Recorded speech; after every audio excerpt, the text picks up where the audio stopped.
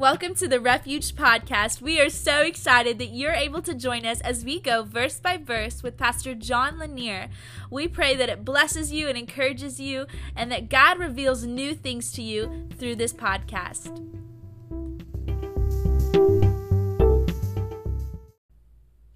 Hey guys, welcome back to Refuge Podcast. We are starting our 4th season, and I've been wrestling with this one quite a bit. I wasn't sure where the Lord wanted us to go in our next season of doing this podcast. We had finished up the book of Revelation, which was incredible and amazing, but just thinking about and praying about what the Lord would want us to do next, and I really have been wanting to study the life of Jesus and go through his teachings and learn the character and nature of God again. And so the Lord has had me in my own personal life in the book of Matthew, and I have been drawing so much from the book of Matthew. So I think that's where we're going to land for this season. So we're going to go through, and as usual, we don't do a real in-depth look at the books of the Bible. All we're doing is getting a survey, pulling out some devotional thoughts as we go, and just to get a foundation for what the Bible teaches. So I just want to thank you for joining me as we go through this journey. We're going to be looking at Matthew, and we'll be in chapter 1, looking at as it's explained in the book of Matthew, the genealogy of Jesus. It says the book of the genealogy of Jesus Christ, and talks about until the Christ, or 14 generations. And we're going to look at just what a miracle it was that Jesus came, and we're going to look at why he came. Not just the fact that he came, and it's historical fact, it's written down, the genealogy is recorded for us, but what Matthew focuses on, because Matthew focuses on Jesus being the Messiah, Jesus being the promised one, that he's the Emmanuel, which is God with us, as it's described in Isaiah. The prophet Isaiah talked about, and I'm going to see if I could pull that up here, in Isaiah chapter 9. And if you don't know what verse I'm talking about, it says it there in chapter 1 of Matthew, verse 23, "Behold, the virgin shall be with child, and bear a son, and they shall call his name Emmanuel," which is translated God with us. And it says also in verse 21, "And they shall call his name Jesus, for he will save his people from their sins." So why did we need God with us? Why did we need a Savior? Because we needed salvation. We needed someone to help us, to save us from our sin, where we are lost in our sin without the Lord, and we need somebody to help us. But if you look in chapter 9 of Isaiah, there's this beautiful prophecy. "For unto us a child is born, unto us a son is given, and the government shall be upon his shoulder, and his name will be called Wonderful Counselor, Mighty God, Everlasting Father, and Prince of Peace. Of the increase of his government and peace there shall be no end. Upon the throne of David and over his kingdom, to order it and establish it with judgment and justice from that time forward, even forever.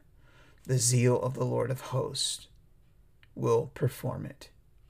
Who is this son? Who is this son? His name will be called Wonderful Counselor, Mighty God, Everlasting Father, Prince of Peace. This is the one that Matthew talks about.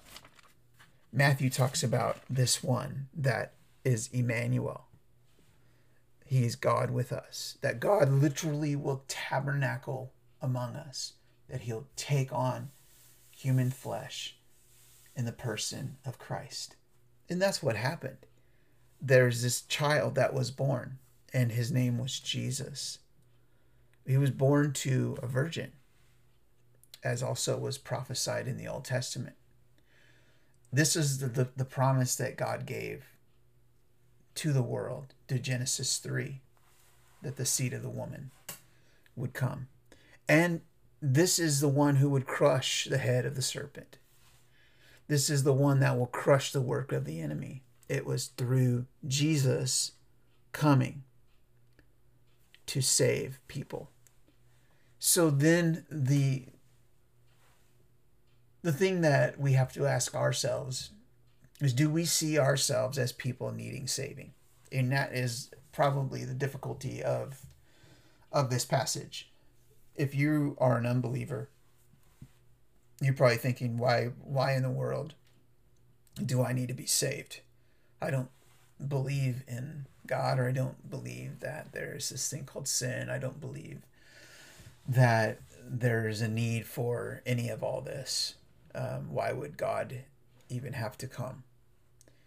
And so that's where we have to take an inventory of our life and say, okay, do I see my need to be saved from my sin? Do I even believe in all of this? Do I believe that a virgin could have child of the Holy Spirit, as it says in chapter 1 of Matthew? Do I believe this? And if I believe it, am I willing to stake my life on it? Am I willing to give my life to Jesus and say, Jesus, you take it. You who knew no sin became sin for me. That you will save me from my sin. And that's our responsibility, to look at this and see that I need Jesus. I need to be saved. I need Emmanuel. I need God with me in every moment of every day. Well, that's what Jesus did in my life. I was 16 years old. Now I've been raised in church. I knew of the things of God. My parents had brought me to church every stinking Sunday from as far back as I can remember. And so I knew of Jesus, but when it got time for me to make a decision that was separate from my family, separate from my parents,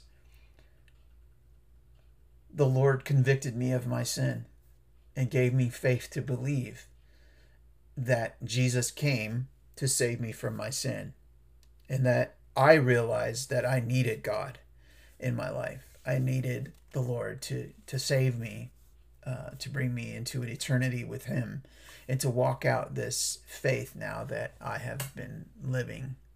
And now that I'm 42, I look back at that decision and no regrets. No regrets. Now, it's been challenging, hard, and difficult, and man, that's another story for another day. And that's certainly something we could talk about for a long time, is the challenge of the Christian walk.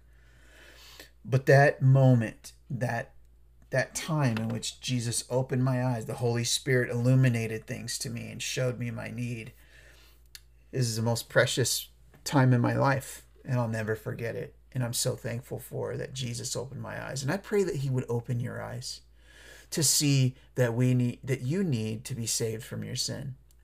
That you would see your need for Emmanuel. You need God. You think about that statement. God with us. That God is with us. That He is for you. That He came. He didn't have to, but Jesus came onto the planet that He made, lived among people He created, and showed us what it looked like to live a life of surrender to the Father, to live a life empowered by the Holy Spirit, and a life laid down in complete surrender to the Lord Father. Jesus, He tabernacled with us. I was thinking about just the power of that, and I hope that you can just hang with me for just a couple more moments here, because it's such a powerful statement that the Lord is with us. Because I was just talking to my wife about that, how amazing it is to have God in my life. I was telling her I just can't imagine doing life without God, and how lost I would be without him leading me. And I think that's what John described in 1 John in chapter 1. He said, that which was from the beginning, which we heard, which we have seen with our eyes, which we have looked upon and our hands have handled, concerning the word of life. And the life was manifested. And we have seen and bear witness and declare to you that eternal life, which was with the Father and was manifested to us. That which we have seen and heard, we declare it to you, that you also may have fellowship with us. And truly our fellowship is with the Father and with his Son, Jesus Christ. And these things we write to you, that your joy may be full. That's what John wrote in his letter to the church. This is the same John that leaned upon the chest of Jesus to learn of him, to know him intimately, to lean into the things of God, to know that I'm leaning into God, very God, God the Son. And he was manifested. You could hear that in John's writing, that it's amazing that our hands handled, that we got to partake of the things of the Lord, that literally we got God with us, that he's with us. Do you know that he's with you? Do you know that he has you? Do you know that he's for you? He's not against you. Do you know that he has plans to keep you and to prosper you and to be with you? And I'm not talking to keep the American dream for you. I'm talking about to know God in the midst of persecution, to know God in the midst of pain, that he is with you. Do you know God where you're at right now? You're going through marital strife. God is, he's with us. He's with you. That you're going through relational pain with your family members. He is with us. God with us. Jesus with us. He is with you in every single circumstance of life. I want you to understand that. That's what John said. That's what Matthew is talking about here. Jesus will not only save you from your sin, he is with you. He is for you. He will never leave you. It talks about in Hebrews, he will never leave us nor forsake us. Jesus is the same yesterday, today, and forever. He will not change. That's who he is. He is with us. And so chapter 1, that's the theme. God is with us. And I pray that you know that you know that the same Jesus that is from eternity came and manifested himself, the Logos, the one who came and tabernacled among us, Emmanuel, God with us, the one that amazed John, that he leaned into him, the one who Matthew writes about, the one that we'll hear from Mark and Luke. And as we go through this learning the life of Christ, he's with us. We don't have a God who stands afar off. We have a God who's near, a God who, when we mess up, extends grace. It says, come back to me. That when we repent, he extends mercy. He extends love. He looks graciously and compassionately upon you. When you're going through trials, he's there to empower you and give us the Holy Spirit. This is the God of the Bible. Much different than all other gods. That's why it doesn't compare. When you start comparing religions, we don't have to do something to try and appease our God or to get his attention, that he's with us. He comes to save his people from their sins. And not only that, he gives us the power of the Spirit. He gives us his presence. He's Emmanuel, God with us. So know him today. Walk with him. Cry out to him. Say, Jesus, I need you. Save me. Guys, I hope you enjoyed this look today. And I pray it encourages you. And please, please hang in there. We're going to keep going. We'll look at chapter 2 next time.